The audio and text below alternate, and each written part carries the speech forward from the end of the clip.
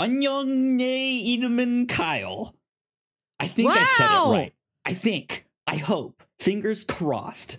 I've been trying to teach myself Korean over the past couple months over on Duolingo.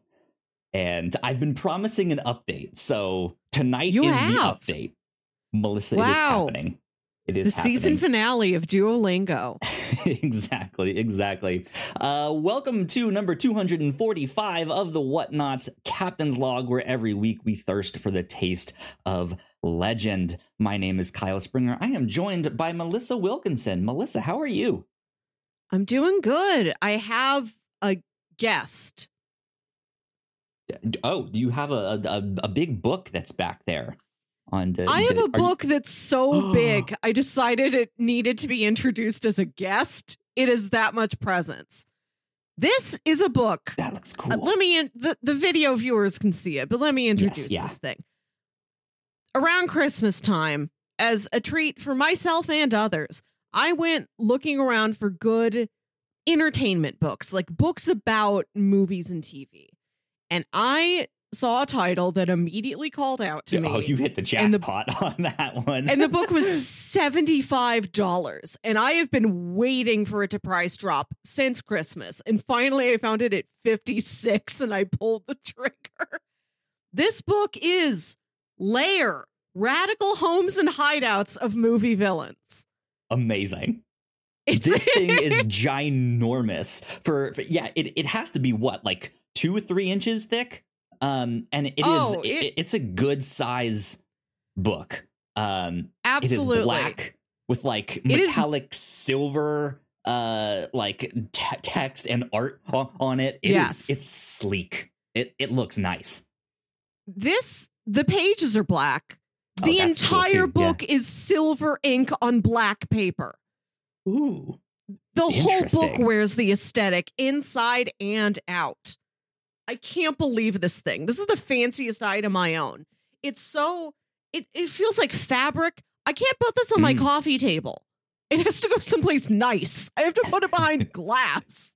You need a big podium that they have at like the libraries and stuff where you can get like the reference book or the like giant Bible that are on those things. You just need like a giant podium with a light to display this book.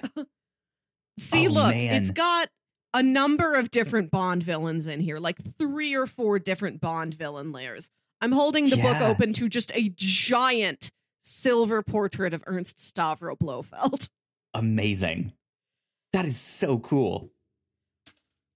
Oh, Melissa, I think you accidentally turned your camera off. You were like, and that's it. No more. You get to see none of the book. This is all I have to show. No, it flopped over and hit the button that apparently turns that off. This thing is so heavy. I'm scared to crack the spine open that far. Right? I've got to show you some of the line art in these things. It just has these beautiful, crisp silver line art drawings, schematics and floor plans of these layers. Yeah. It almost looks like when I got my high school diploma, it came in this red nice folder thing with leather on it, but inside on the diploma was a hand drawn etching of our high school. Did you have something similar? Maybe everybody has it. If we both have it, is this a conspiracy? We're from entirely different parts of the country. If you and I both have it, I think this must be exceptionally common.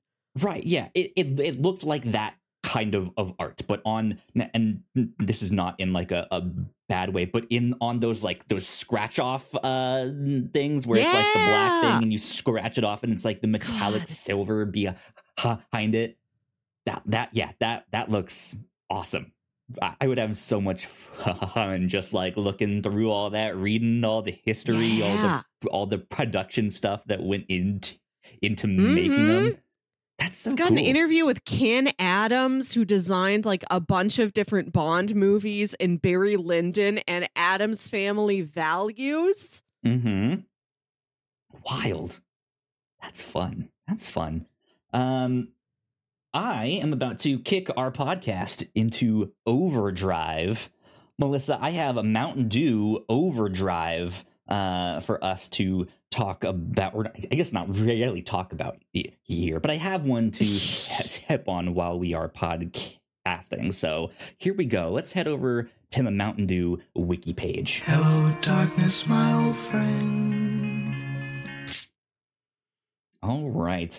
Mountain Dew Overdrive. This is an orange color. It is Mountain Dew with a blast of citrus punch. It is a franchise exclusive flavor available since June 2022 at Casey's General Stores. Do you guys have these where you are? We do. Melissa? Yes. I'm familiar with the Casey's. I've never actually physically been to one. But they are around here. And my girlfriend happened to go there recently and was like, here you go, new Mountain Dew. And I was like, oh, yeah, amazing. So Mountain Dew Overdrive.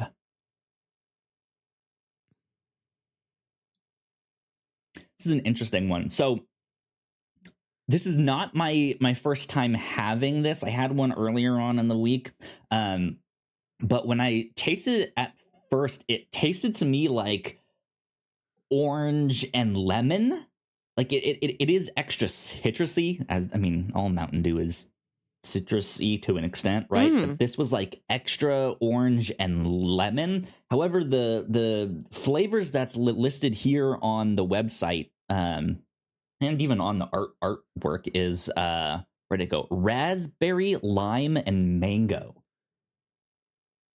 is what these three flavors are here. It's interesting. It's not bad. It's not my favorite, but it is good. On the Mountain Dew wiki. Oh, go ahead. Yes, please. On the wiki, in the list of related flavors, was one called Sasquatch. I'm glad you spotted this because this is what I was about to say next. How could I miss Sasquatch? Sasquatch is a rumored franchise-exclusive Mountain Dew flavor which may release only at Little Caesars in 16-ounce cans, and it is currently unknown if it will be releasing or for how long. Truly the cryptid of sodas. That, right? Yeah. It is actually a cryptid. But it would be flavored raspberry citrus punch, which is raspberry, lime, and orange, which sounds pretty good. The color would be orange. We know the color, but we don't know if we will ever hold it in our hands. That's so funny. Because I saw this and I was going to bring on the podcast. I mean, that sounds so official. I was gonna ask you if that was just the name of like a regular drink, like a common one. Is this something that you would get? Would you feel embarrassed being like, yes, 2 Sasquatches, please? I don't think I've ever been embarrassed to order a beverage.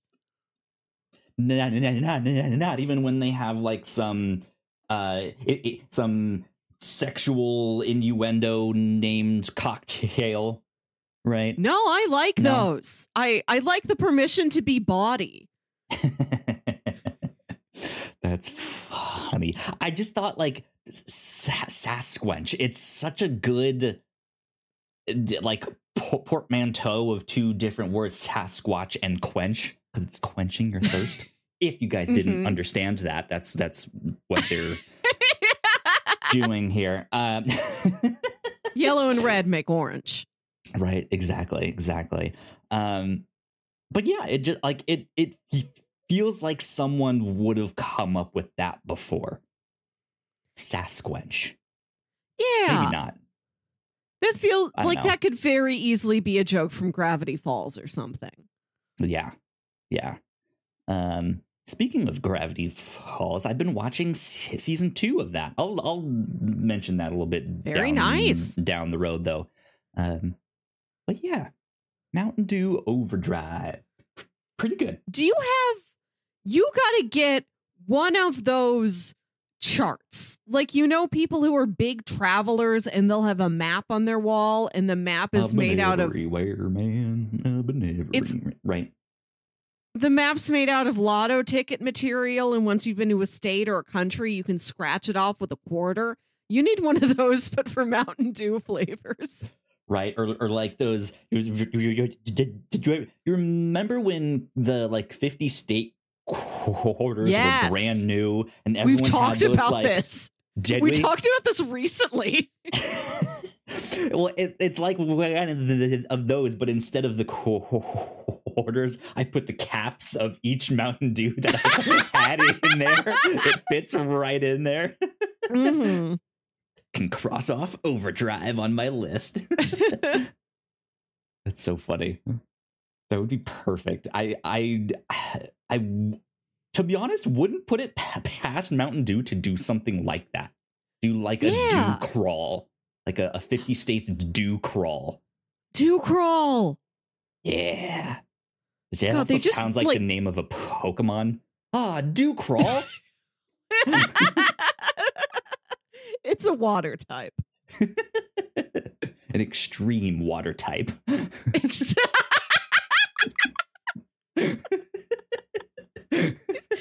don't even know if that's a real Pokemon type. If there's normal type, there must be extreme type.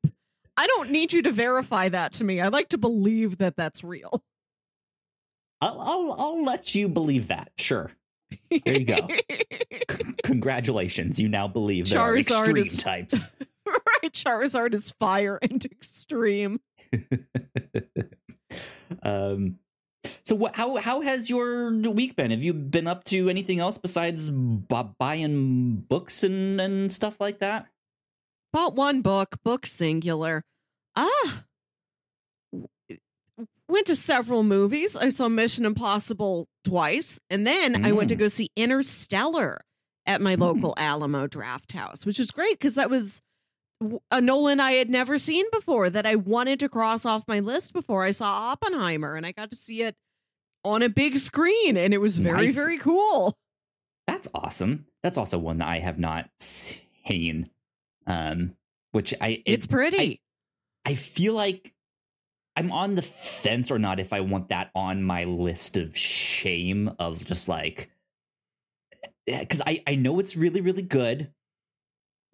So it has that going for it. But then I also know there's maybe some light time travel stuff in there just by the nature of sciencey black hole stuff. Yeah. And I'm a big time travel fan. I'm a big sci-fi fan. So it feels like it's up my alley. But I've also just never had like an urge to be like, oh man, Interstellar. I need to go see that one. Right.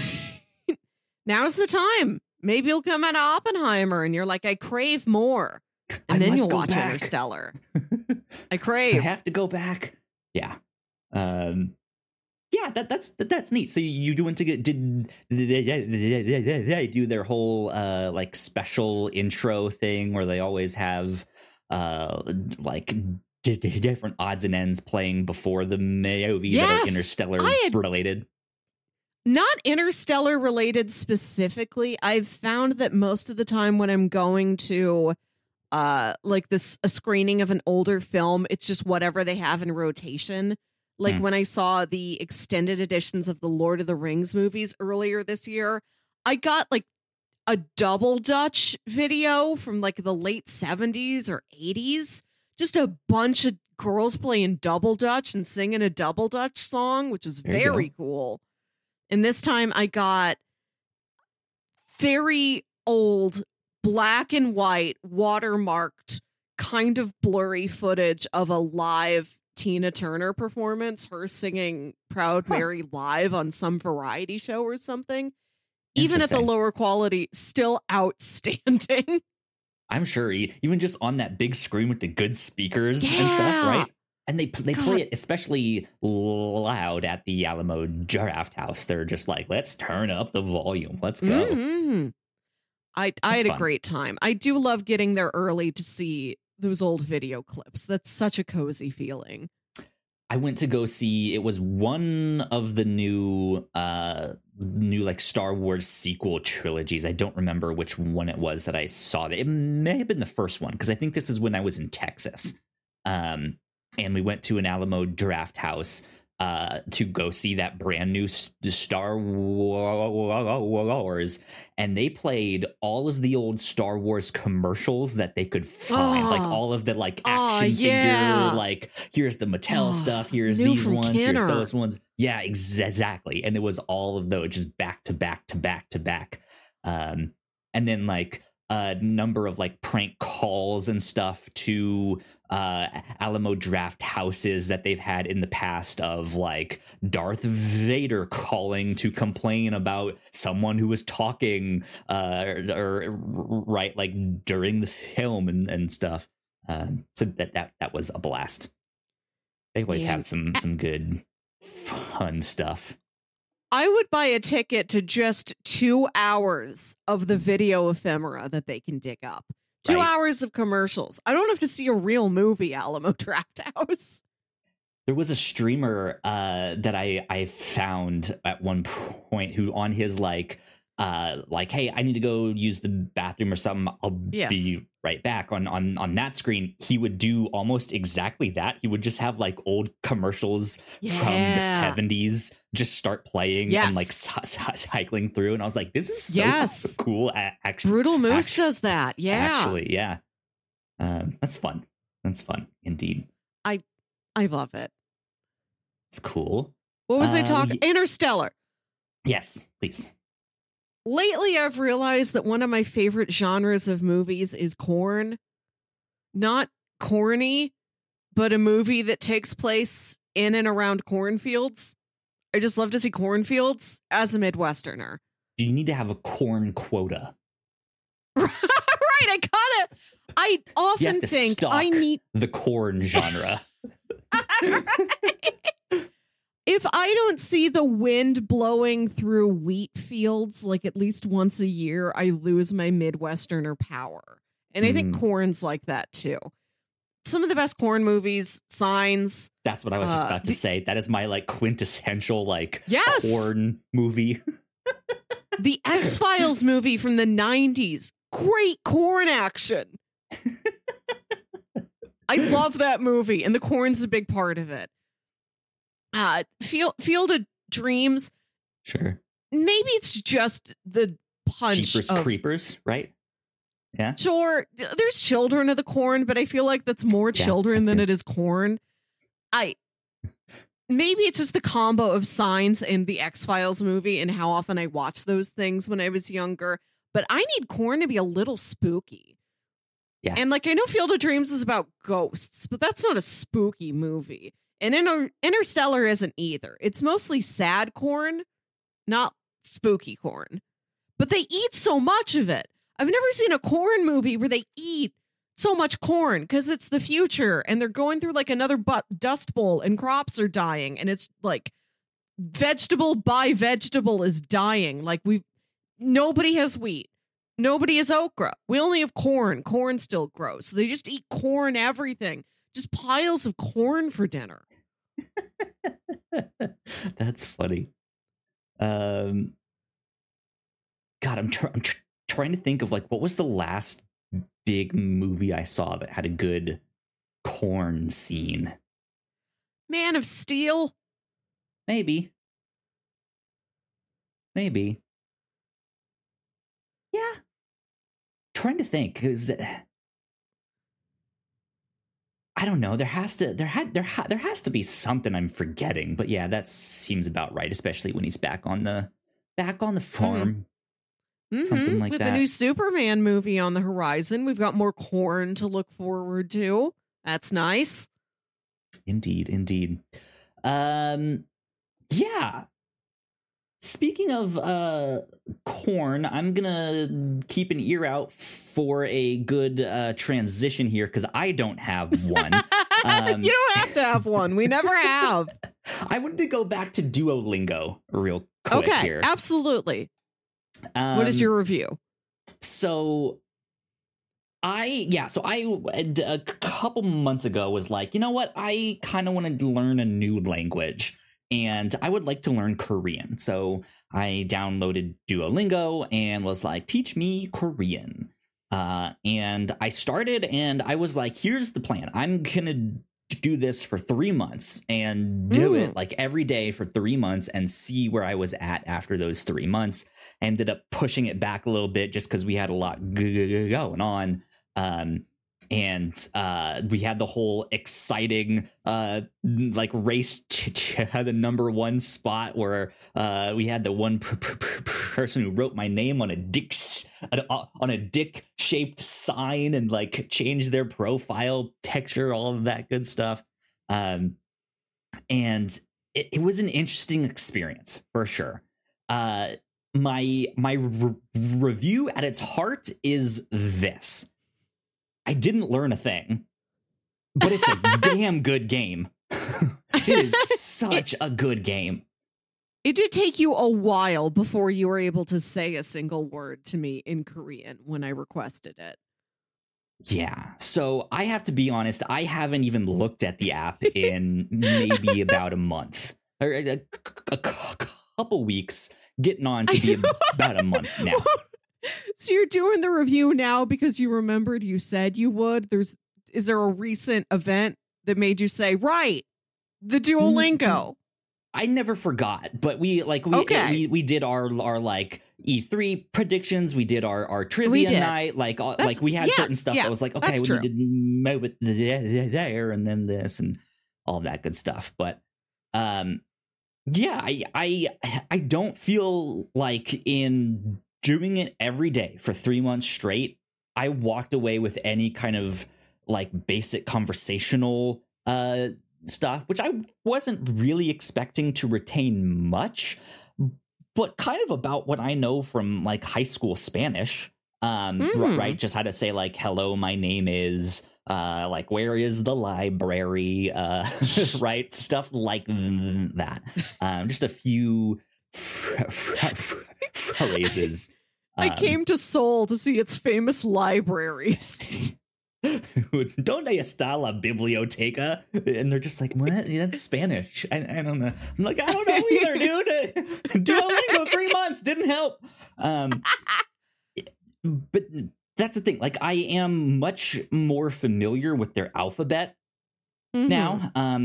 And I think spending some time away and going back into it, I think will help in the long term, right? To give your mind a break from not doing it every single day, I think helps with like long-term memory stuff. But I would like to continue, though I don't necessarily want to continue with Duolingo. I feel like there's better apps out there, or I could go to a library and find like a Korean textbook and do stuff that way. I feel like there's better ways if you're actually serious about learning the language.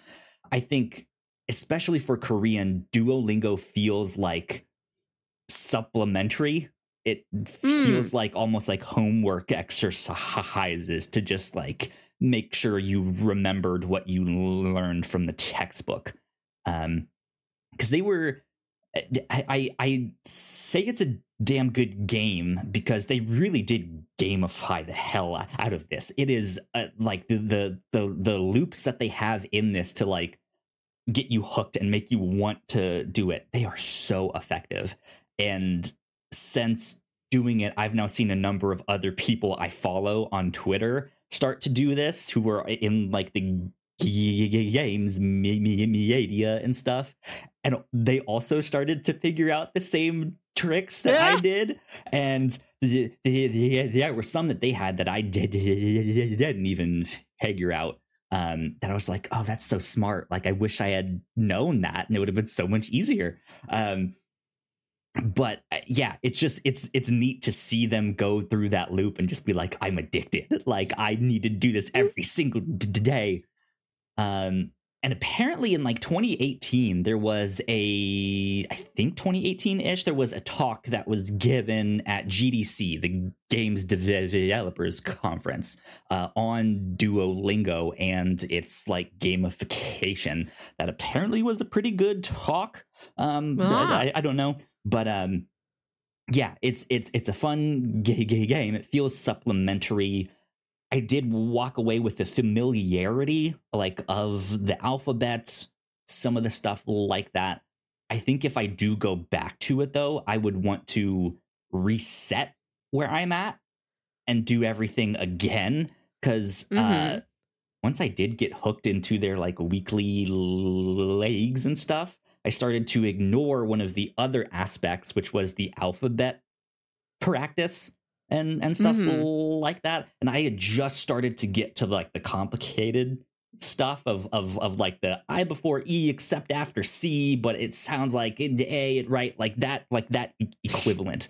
And then I got hooked on the other stuff and then tried to go back to this and was just like, oh God, I don't remember any of this. And I kind of want to go back to the easy stuff. Help me, because I don't remember.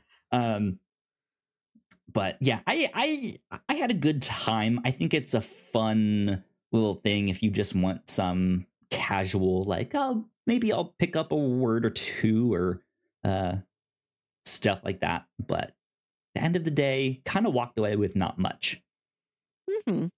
So good review.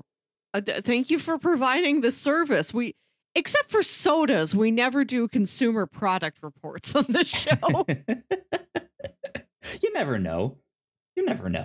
I'll just come here about like a blender I got. Right, like all right, guys. So here's my new keyboard that I got here. It is white instead of black.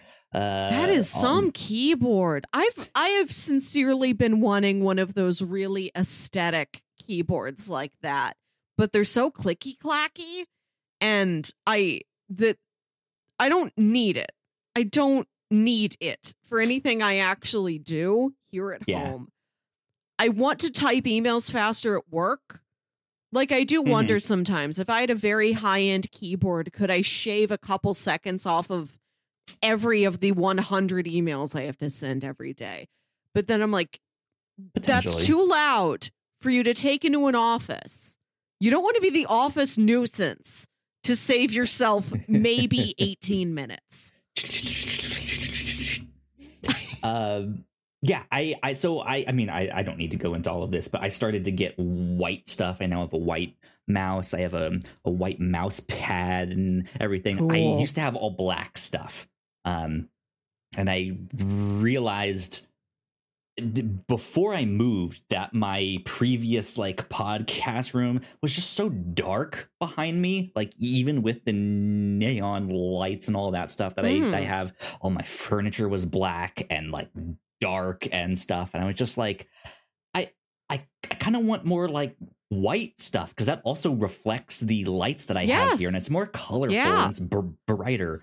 And so then I was just like, that's where I've been moving to. It took me so long to find this white office chair. Yeah, that chair looks fantastic. Thank you. Great one.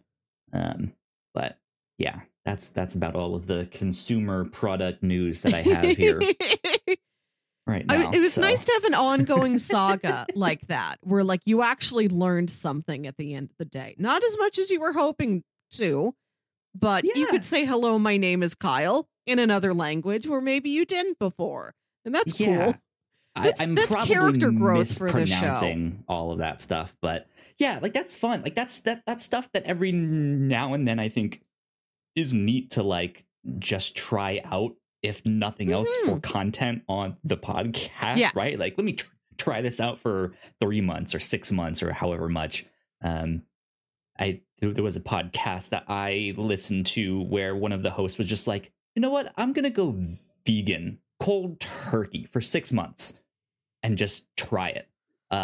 And they did. And after their 6 months was just like, I'm going to keep being it. Not so strict, but like, I'm like, for them, they were healthier. Like they like did all of that stuff, but they were also like but every once in a while, like I miss a good like steak or like a good cheeseburger. And so he was just like, I'll be mostly vegan, but I still, every now and then a little something, right? So yeah, that was my like, what if I just try to learn a language? So who knows what I'll do down the line. That's a cool challenge. I know that I want to. I finally have my Oklahoma ID. I've had that for 2 months ish, 3 months now. I don't know. But I have that, which means I can now go get a library card. We have a library not too far from where we live, so I'd love to like go check out and see what they have there and see it. Like, hey, you guys have a textbook, a Korean textbook I could check out and do stuff with? So we'll see. I thought this was leading towards I can get my learner's permit in Oklahoma. My next challenge for myself for podcast content is I learn to drive. Podcast from the car. Podcast content 1, getting myself around, second priority. Exactly. I have to have the instructor hold my phone. It's like, all right, YouTube, we're here in the car where I'm learning to drive. Keep your eyes on the road. Oh my god. Like, share, subscribe. Die. But yeah, that's been my journey with Duolingo. So that's cool. Who knows where that will lead? I found that I only have media related challenges for myself. That's okay. Like I'm gonna watch every Best Picture nominated movie this year or something like that, or I'm gonna complete this director's filmography, which I enjoy. But then I hear about other people. Like I have a coworker who plays volleyball. She's in like a volleyball league on different textures, a court, sand, mud. There you go, lava. Right? This lava. This like I challenge myself in one specific lane and 0% in other lanes. I do really envy the people who have like a physical hobby, not just like a sedentary hobby like I do. Even like my dad driving around on his motorcycle. There's this author, this cartoonist named Ryan Estrada. We had him on one of the podcasts for the Whatnots a long time ago when we covered The Boy and the Beast, I believe it was, as well as the Hamilton stage recordings or like live all that good stuff. Paul had met him while he was out in Korea at some comedy night, and that's how like they ended up talking. He's a cartoonist. He lives in Korea with his wife.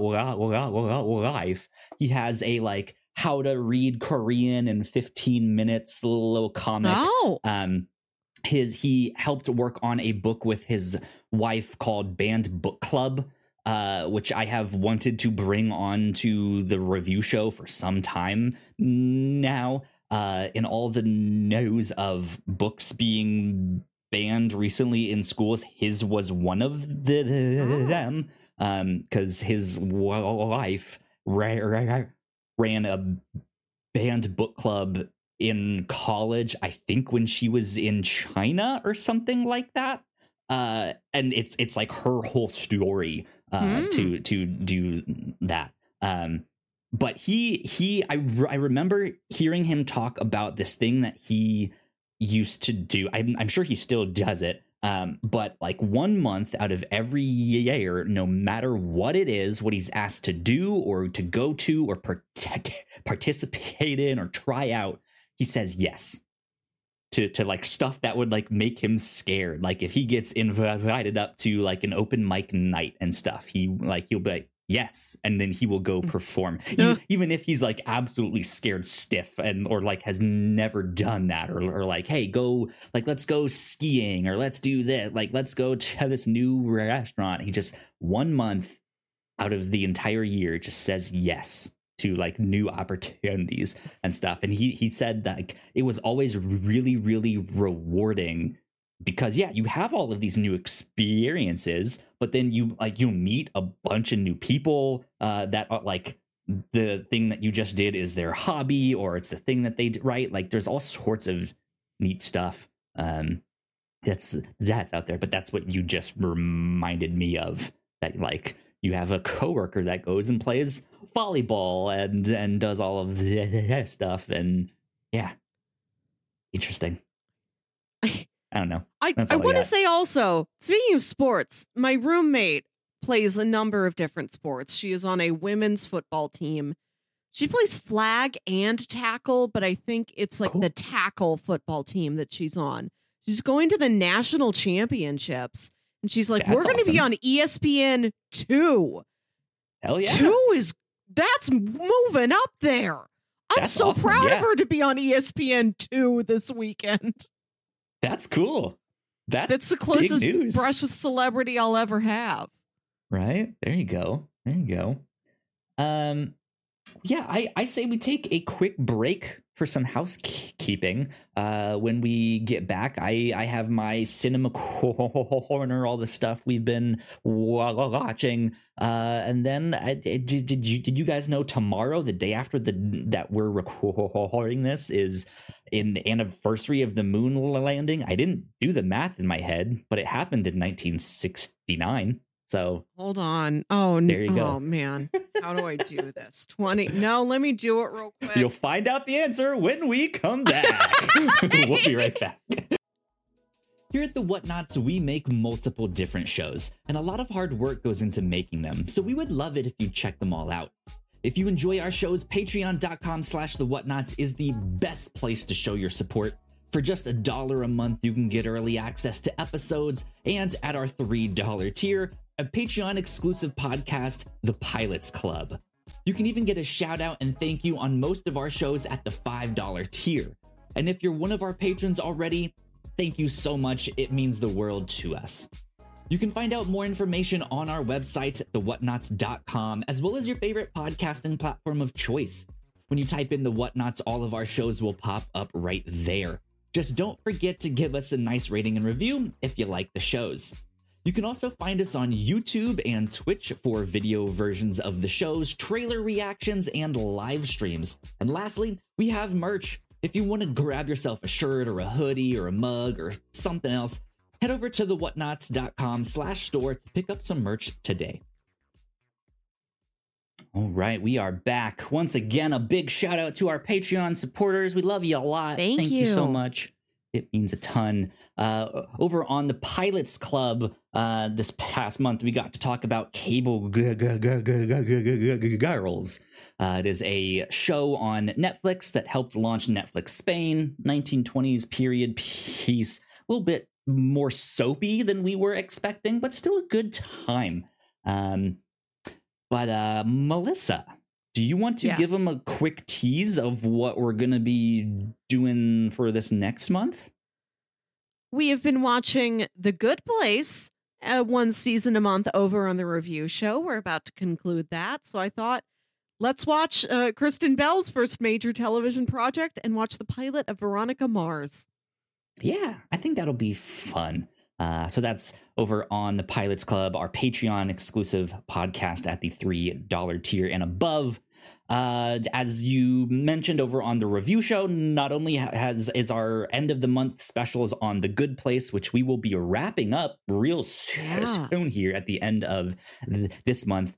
But because this is Barbenheimer week, over on the review show, Melissa, you decided to pitch me that there are two movies inside you, and it's about which one you feed. There was one inspired by Oppenheimer, one inspired by Barbie, and I picked the one that was inspired by Barbie, and we watched the Brady Bunch movie from the 90s. Yes. And that was a blast. I wasn't expecting it to be I was not expecting to enjoy it as much as I did, but I had a lot of fun with that one. I'm so That's happy. good. That was a great rewatch for me. That was an old Absolutely. childhood favorite that I hadn't seen in a very long time. Good stuff. Over on the Reactor Core, of course, we are keeping up with Secret Invasion. We will do our thoughts on episode 5 and 6, which is the finale, this next week. So keep your eyes out for that. Again, Barbenheimer week, we will have spoiler casts on both of those. I'm sure we'll do like some kind of back-to-back recording on them sometime in the near future here. So keep your eyes peeled for that. Yes. What I had Melissa. originally proposed is that we do an episode That is, on like, both. on And it's both about at the same both time. movies, and it's about like what was your experience that day? Because at least a Sure, lot of yeah. people I know are talking about these not just as two movies they want to see that happen to come out at the same time, but a double feature, Exactly. an event, an entire day you have planned. So I want this to be like an event review. Absolutely. So be on the lookout for that. And then last but not least, right here on the Captain's Log this past week, we got to talk about the Superman casting news and meeting the Hershey Park mascots. Yeah. And if Mountain Dew was a mascot, would I meet him? And I said, yes, I would meet Mr. Dew. Go hug Dew. Big bottle of Dew with little arms and little white Mickey Mouse gloves. Good stuff. Well, that's about all of the housekeeping that I got right now. So, Melissa, name that Pokemon. What was the math on the moon landing anniversary? July 21st, 1969. How long has it been? Tomorrow will be 54 years. 54 years ago, we went to moon. There you go. Yeah. Now the moon anniversary happens. It has happened every year for the past 53 years. Is there something special that made That's you want what to talk about it this year? Anniversary is. No, it's just something I saw on Twitter and then was just like thinking back, because I went to a school that was named after an astronaut, and we always had a big like science and technology, like space themed program is maybe I think what you could call it. We even did like space simulations where we could go and like predict when the next Halley's Comet thing was coming around, like all that sort of stuff. I don't know. Don't we already know that? Isn't that look, like factual? I don't know what we did. I don't remember. I'm not an astronaut. Obviously, I didn't care enough. That's like in the Farmer's Almanac how often Halley's Comet happens. They don't need to make second graders figure it out. It was third grade. Thank you very much. God, Melissa. No, I just saw that and thought to myself, Melissa, if you could live on another planet, would you? I love Moon. Moon's a friend. I think it's very special that nobody, except if you are an astronaut or an astronomer or something, everybody has the same relationship with the moon. Like nobody gets a different one. Like rich people don't see a different moon than anybody else does. Yeah. If you can, it makes if you your can eye see look the like moon, a big pizza pie, no matter if you're rich or poor. Or, exactly. That song's for everybody. Moon hits when it your rains, eye, it pours. you love it. When it's moon, Right, like- it's pizza eye. There's just something so egalitarian about the moon that I really appreciate. I really look up to her. I Not like alone. we all do. Oh man, I don't want to go. I have to you wouldn't go to get the moon. I haven't even been at the top of a very tall building before. Like What is the tallest building you've been in? Like, what is the highest floor of a building that you've been on? the top know? of the John Hancock Tower in Chicago. So there's the Sears Tower, which is now called the Willis Tower. That's the tallest building. I believe tallest building in North America. I have not been there, but there's a building that's close in height. That's called the John Hancock Tower. And at the top of that, they've got a place called the Signature Lounge. And you take an elevator ride That's up there 100 that stories. feels... That's where the Signature Lounge is. It's 100 stories off the ground. 100 stories tall. Yeah. It's cool. You feel that you're going up that high in an elevator. It's truly an uncanny elevator ride. And you go up there in these huge, huge windows. You can see all of Chicago. I've seen it at day and at night. Speaking of, it also opened in 1969. Nice. Yeah. It's in... Like, you can pay to go to an observation deck, or you can go to the Signature Lounge and just pay the cost of a cocktail. I bought like a $14 Bahama Mama or something like that and got to look out at Chicago. It's a really lovely place. I was thinking recently, I got to get back there. Yeah. I've been up in the it's the Washington Monument, right? That's the obelisk one. Yeah. I've been up in the top of that, looking down at all the people. Cool. One of my first apartments in Richmond was on the 18th floor of a big building. Wow. I think, it was on the 18th floor. I think it was only 19 stories tall. So still like a fifth the size of the John Hancock Tower. So pales in comparison, but I think if we already, like, if the other planets were already inhabitable and I could go and live on them if I wanted, I think Mars is where I would choose to live. Red. The only other one I could see living on was Pluto, only to be like right, but only to be like, you a real planet, Pluto, I believe in you. Right. Show it some love. Yeah, exactly. For your small planet. Yeah. Now, of course, this depends on what stuff they put on a planet. Like, if I can go to the Mars Disney in the World, galaxy on Saturn. If I can go to Universal Studios Venus, I'll go. Like, then I'm going to make a trip. But for right now, it's like, I like the moon, but I don't like look up to the stars very often. They're cool, but I'm not like, I'm more interested in like humans' relationship to space. Like, I like stories of astronauts more than I like stories of just like astronomy, physics, weird black holes and stuff. And like, I can't think about going to space if I haven't been to like the Burj Khalifa yet. Like, what am I doing? I'm just skipping a lot of steps. I mean, I don't know. I've never been in a glass bottom. Biggest malls in the galaxy.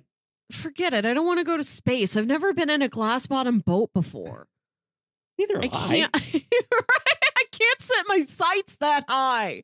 I've got other stuff I have to do.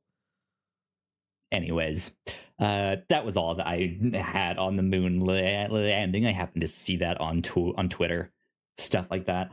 Speaking of anniversaries, though, apparently this year is the 35th anniversary of Akira. In fact, this past week, if I'm not mistaken, was the anniversary of the movie coming out, I think.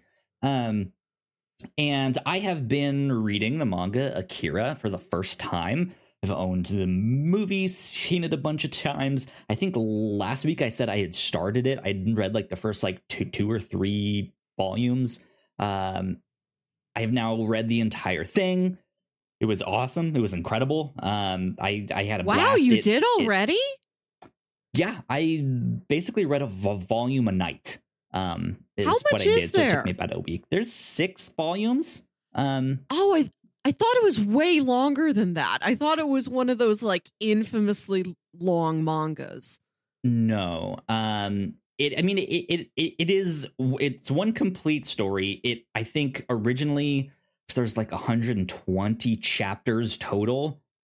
I think it was cut up into like 12 volumes originally. And then like what you see most predominantly nowadays is the like oversized. Here's the big ones, which is those. What I have. And yeah, I could read one in a night in about an hour or two, depending on how long it was and how much text there was. But something that I thought was interesting about it is that I think with the movie, as much as I love it, I've always struggled to really find like my own like what is the meaning behind this story, or what are they trying to say? What is Otomo like? What was his thoughts on the time? Like all of that stuff. It was just hard for me to parse that out, and I think reading the manga, it was a lot more clear, but in a way that I was not expecting. Like, I think I was expecting more characters to have big, long speeches or monologues, or them to somehow give you some kind of context clue of like what they thought and like all of that stuff. And oddly enough, most of the characters don't do that. Like, there's no big like villain monologue, all that stuff. There is some once you get closer to the end, but it's not much. And I really felt like a lot of what Otomo had to say was done through the setting that the characters are in Neo Tokyo, in the Great Tokyo Empire, all that stuff. Just like the wreckage and fallout of these giant explosions that have happened. And yeah, like the stuff he was trying to say happened in the setting as well as the circumstance of just what they were doing, rather than like what one character said. So I thought that was interesting. It felt much more like a story about like generational change, and how each generation felt about that stuff. So yeah, it was an interesting read. It was a good time for sure. Highly recommend it. But I did not plan it that way, that I would have like read it on the anniversary of that. I was just like, I'm gonna read it. Now's the time, and it worked out good. So, Hot Acura Summer has concluded. Very brief. Yeah, brief indeed. Brief indeed. Other things I've been watching, I finished season 2 of The Bear, which is incredible, fantastic, highly recommend it. That show is a lot, but also so cathartic at moments. Okay. Like, Melissa, I'm sure you've heard people talking about episode 6 of season 2. Without spoiling anything, it is the exact same anxiety and feeling that I got watching Uncut Gems. It is that. Oh, I love Uncut Gems. They have something like that in season 1 too, where it's not necessarily like a one shot thing, but it is like one big long sequence that's happening in real time in season 1. And this is a very similar thing happening in season 2, but in a very different setting. And it is just so overwhelming and so just loud and nonstop, and everyone is yelling, and it's just like, this is so difficult to watch, but it's fascinating. And then there's stuff, especially in season 2, where they really just go real quiet and real slow, and it's so good, and you're rooting for some of these characters, and you're just like, oh, they're so happy now, like, look at them. Good. It's great. So yeah, it is equally stressful and cathartic, of just like tense and release, like, oh, okay, good. But yeah, that is by far one of the best shows on television right now. So good. What food does it make you crave the most? How's the food looking? What do they make?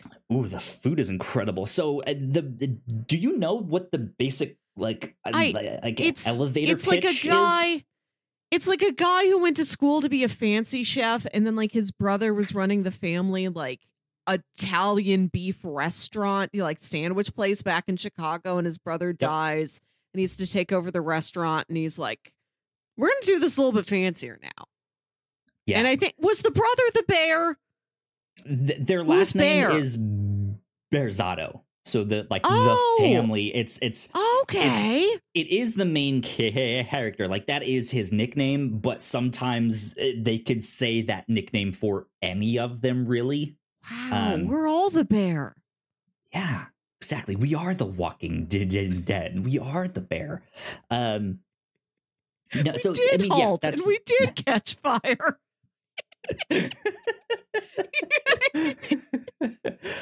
We did the Brady, and we did the bunch. There sure are a bunch of us.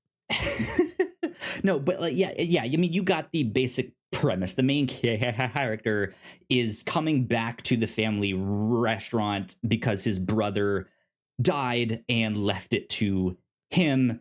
However, he is this like Michelin star chef, ran like one of the greatest restaurants in the world,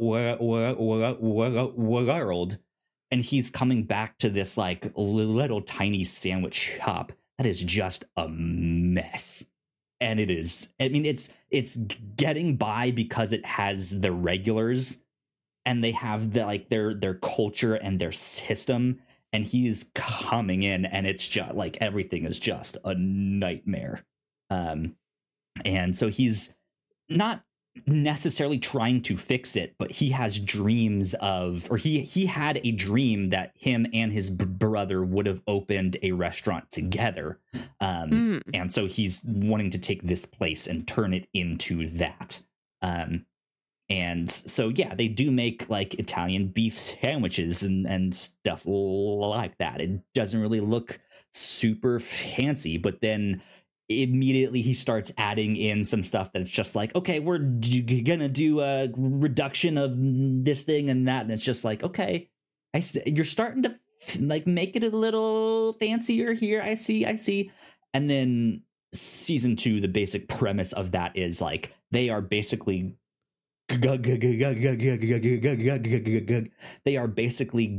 that restaurant, closing it down to remodel it, like all this stuff. They are opening up a brand new style of restaurant, and it's just like the process of opening a restaurant, and it is stressful, and it is just like, oh my gosh, everything is going wrong and it's a nightmare. And but yeah, it's a good show. They do all sorts of stuff, from like the simple like sandwich shop stuff to like, here's a thing that looks like a Jell-O shot but actually tastes like a peanut butter cookie, like a Snickers bar with mint, and it's just like some little small thing like that, but it's like $20 and it's a I want to eat a little small thing. What in the world? Just once in my life, I want to go to a restaurant that has courses. Yeah. And I think you will also really enjoy the show, not because of how much it can be like Uncut Gems, but because of the stunt casting in this. A lot of actors who are not like stunts like John Wick Mission Impossible stunts, but like... I like all possible use of the word stunt. Proceed. But like seeing Elizabeth Coleman, is that her name? Like she in Secret Invasion, she's the MI6 one, right? Who's that Olivia Colman. Name? Yes.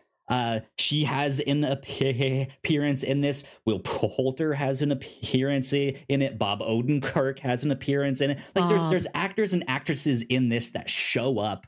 Jamie Lee Curtis shows up and is in this. That is just, it's really neat to see them for, even if they're not in it for like more than an episode. Like it's just neat to be like, oh, okay, so interesting. You work here, or you do this, or you do that. It's also like a who's who of the like Chicago restaurant area. Like they go to actual places. They talk with actual like restaurateurs. As if they are like actual characters in the show and stuff like that. It's really neat. It's fantastic. It's good. But yeah, that has been one of the big things that I've been watching. Also, Gravity Falls season 2. I mentioned that. I have like 4 more episodes left. In season 2. So that has been fantastic. I know you and I covered season 1 on the review show years ago. Yeah. And that was always like, I need to go back to this and finish this. And so now I am, and I'm happy, and it's so good. I love it. The last 2 things I've been catching up on, I finished Stargirl season 3, which I won't say much on. It's another one of those like DC CW comic book shows that was never actually on the CW. It started on the Infinite app and then moved over to HBO Max. So yeah, there's some weird stuff with all of that. But then I also finished Titans season 4, which was the final season of that. So again, we covered Titans season 1 like forever ago on the review show, and I liked it a lot. Season 1 had a few rocky spots, especially with that "fuck Batman," like I'm edgy just for edgy's sake. But it got past that stuff real fast and was spectacular. I like that show a lot. It's good. It's good indeed. So that's what I've been up to. That's what I've been doing, watching, reading. Nice. All that good stuff. Yeah. Next week, I think, will be an exciting episode. San Diego Comic-Con is happening right now. There's already been a bunch of announcements and stuff. This year, I think, will be lighter overall. A bunch of the movie studios backed out about a month ago or so. I think they kind of knew that these strikes were coming up. And so they were like, let's save ourselves some money, not go. Which just means that there's a lot of like stars and celebrities that can't really do much there if they are there at all. But on what I think is the silver lining is it's Comic-Con. It's always been about comics. And like it's back to focusing on like comics and stuff. I know also the Spider-Man 2 video game had a panel today. They released a new trailer, stuff like that. So maybe next week we'll have some highlights of Comic-Con. Yeah. Stuff like that. But Melissa, I want to end the podcast on a question. Absolutely. Would you eat a real cheeseburger? And by that, I mean that apparently over in Thailand, Burger King has introduced, according to IGN's tweet here, has introduced the real cheeseburger, a sandwich that contains 20 slices of American cheese stacked on a sesame seed bun with no burger patty or other toppings. This thing, I have to bring this up on screen because this is just all bonkers. Yellow. It's all yellow American cheese. They didn't even throw a white American cheese in there for variety. Nope. This looks like a joke. This? I would not. I need to know how thick 20 slices of American cheese actually is. I imagine the sandwich isn't as thick as it is in this glossy promo photo. Probably not. I think also, especially when you melt it, right? But when you go to the store and you get like slices of Kraft, like American cheese, I think they usually come in like packs of 16. So I mean, it's almost as thick as the book that you got. I think. This one pack of Kraft singles thick. Right? Exactly. This sandwich makes me think of my Catholic mom, just eating grilled cheeses during Lent. Like that's who I think the sandwich is for. Is this a grilled cheese? It is. This is not, no, but like there's one night we went out to, I had to pick up Breadco for dinner, and Mom wanted a grilled cheese, and I tried to get her like the adult grilled cheese. So there's like a tomato slice in it and multiple kinds of cheese. And they accidentally gave us like the kids grilled cheese, and I like didn't look in the bag before I brought it home. And I was so sad that my adult mom has to eat the little kids grilled cheese. So like when I look at this big cheese mound, it makes me think of like, what if my mom was observing Lent, but also was into stunts and pranks? What if my mom was extreme during Lent? Then she would eat the stack of 20 slices of American cheese. Is your mom a Pokemon? Is she an extreme type Pokemon? Oh my god. Oh, name that Pokemon. It's Mom.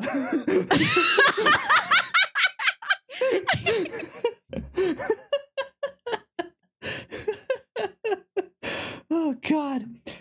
So if not this, then what kind of food challenge would you eat? Like if you had to pick a food challenge to go do, I'd see how fast I could eat a tub of frosting.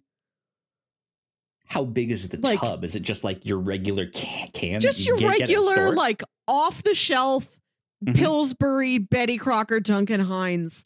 And I don't want to force myself to go at like Joey Chestnut speeds. I was thinking less of like the competitive hot dog eating contest and more of like a restaurant's challenge where it's like, can you finish X thing in an hour? Like I would want to see if I could eat a tub of frosting in an hour. See, I think you could do a tub of frosting in an hour. I would almost like, I feel like it has to be bigger than what you would get at the store. I could eat like I'm asking myself, what would be a challenge, but what would I want to do? And like, I don't want to eat a preposterous challenge size version of frosting. It's just challenging myself to eat the like 12-ounce little plastic container of frosting is as far as I'm willing to go. Like, you're really challenging my imagination this week. It's like, do you want to go to the moon? No, I just want to go to a taller building. Like, I just, just happiness is found in your own backyard. I don't got to go to Oz. Look at all this stuff in Kansas. I want to eat a regular tub of frosting. There you go. I would see. Here's the thing. I think I would be bad at these kinds of challenges. I would love to be able to sit down in front of a pizza that was like the size of the entire table, right? And just be like, this is all mine. Like, this is... You can. There's some place in St. Louis that will make you like a big pizza that's like as big as the arms I'm holding out in front of you here on screen. Right. But here's the thing, like, even when I go to a pizza place where they're like, okay, we're gonna split like a pepperoni pizza or something like that, and they bring out one that is like an extra large size just because they do bigger sizes or stuff like that. I'm always just like, all right, we have 6 slices left, which is most of it. Can we get a box? So I would be terrible at a food challenge. My girlfriend loves them, and she's like, I would be so good. We go to like, you want donuts, wings, just let me get really high, and then I can just eat all of the stuff, and then that's it. It's over. We win. That's what my roommate is like. She comes home from playing her like prestigious national level women's tackle football, eats an entire smokes a bong and eats an entire Domino's cheese pizza by herself. Oh yeah, absolutely. Have you seen that picture of the Rock where he's just like cheat day, and it's like all of his stuff that he eats, and it's just like so much stuff. It's just like, how does that fit inside a human? Boggling. Oh my god. He's hollow inside. I want to go back to this cheeseburger, and that I feel like we need to set stricter limits on what constitutes burger. because this is just stacks of American cheese between burger buns. But the presence of the bun, I don't think makes this a burger. If they took shredded cheese, formed that into a patty, grilled the patty, that's a burger. A burger it's just requires like a fried patty. mozzarella patty. Right. And like I've had like fried cheese bricks before, but it was all like one consistency, like a chicken breast or something. Like, sure, yeah. It has like a chicken sandwich isn't a burger, but if you've ground chicken and you form a patty, it's a burger. True. These are I hate doing this at work. Like it's the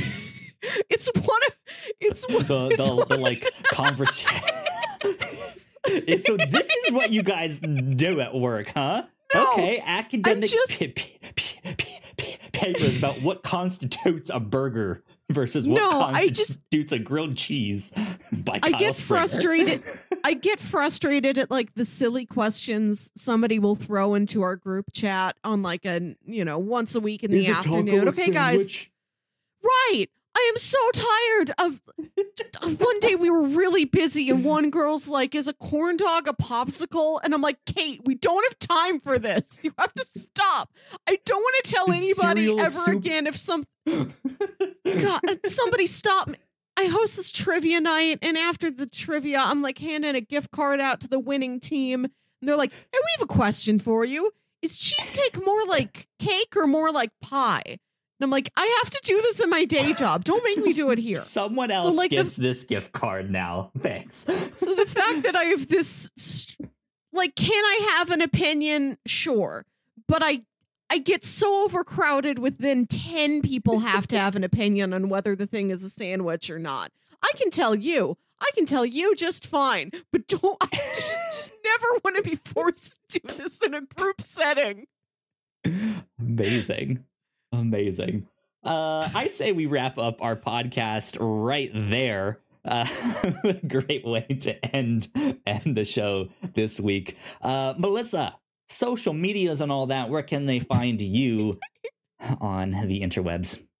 I'm starting to feel embarrassed by saying this every week, but you can, in theory, still find me on Twitter and Instagram at Wilkywit, WILKYWIT.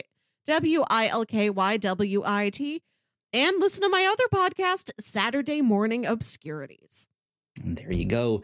You guys can find me at Yo Kyle Springer on Twitter as well as on Threads. And if you want to stay up to date with all of the stuff that we do here at The Whatnauts, we are at The Whatnauts on Twitter and at The Whatnauts Official on Threads. So please go like, share, subscribe. You guys know the deal with all of that. If you're watching this on YouTube, plenty more videos right over that way. On that side of the screen, this is number 245 of the Captain's Log. We will see you all next time. Bye. Bye.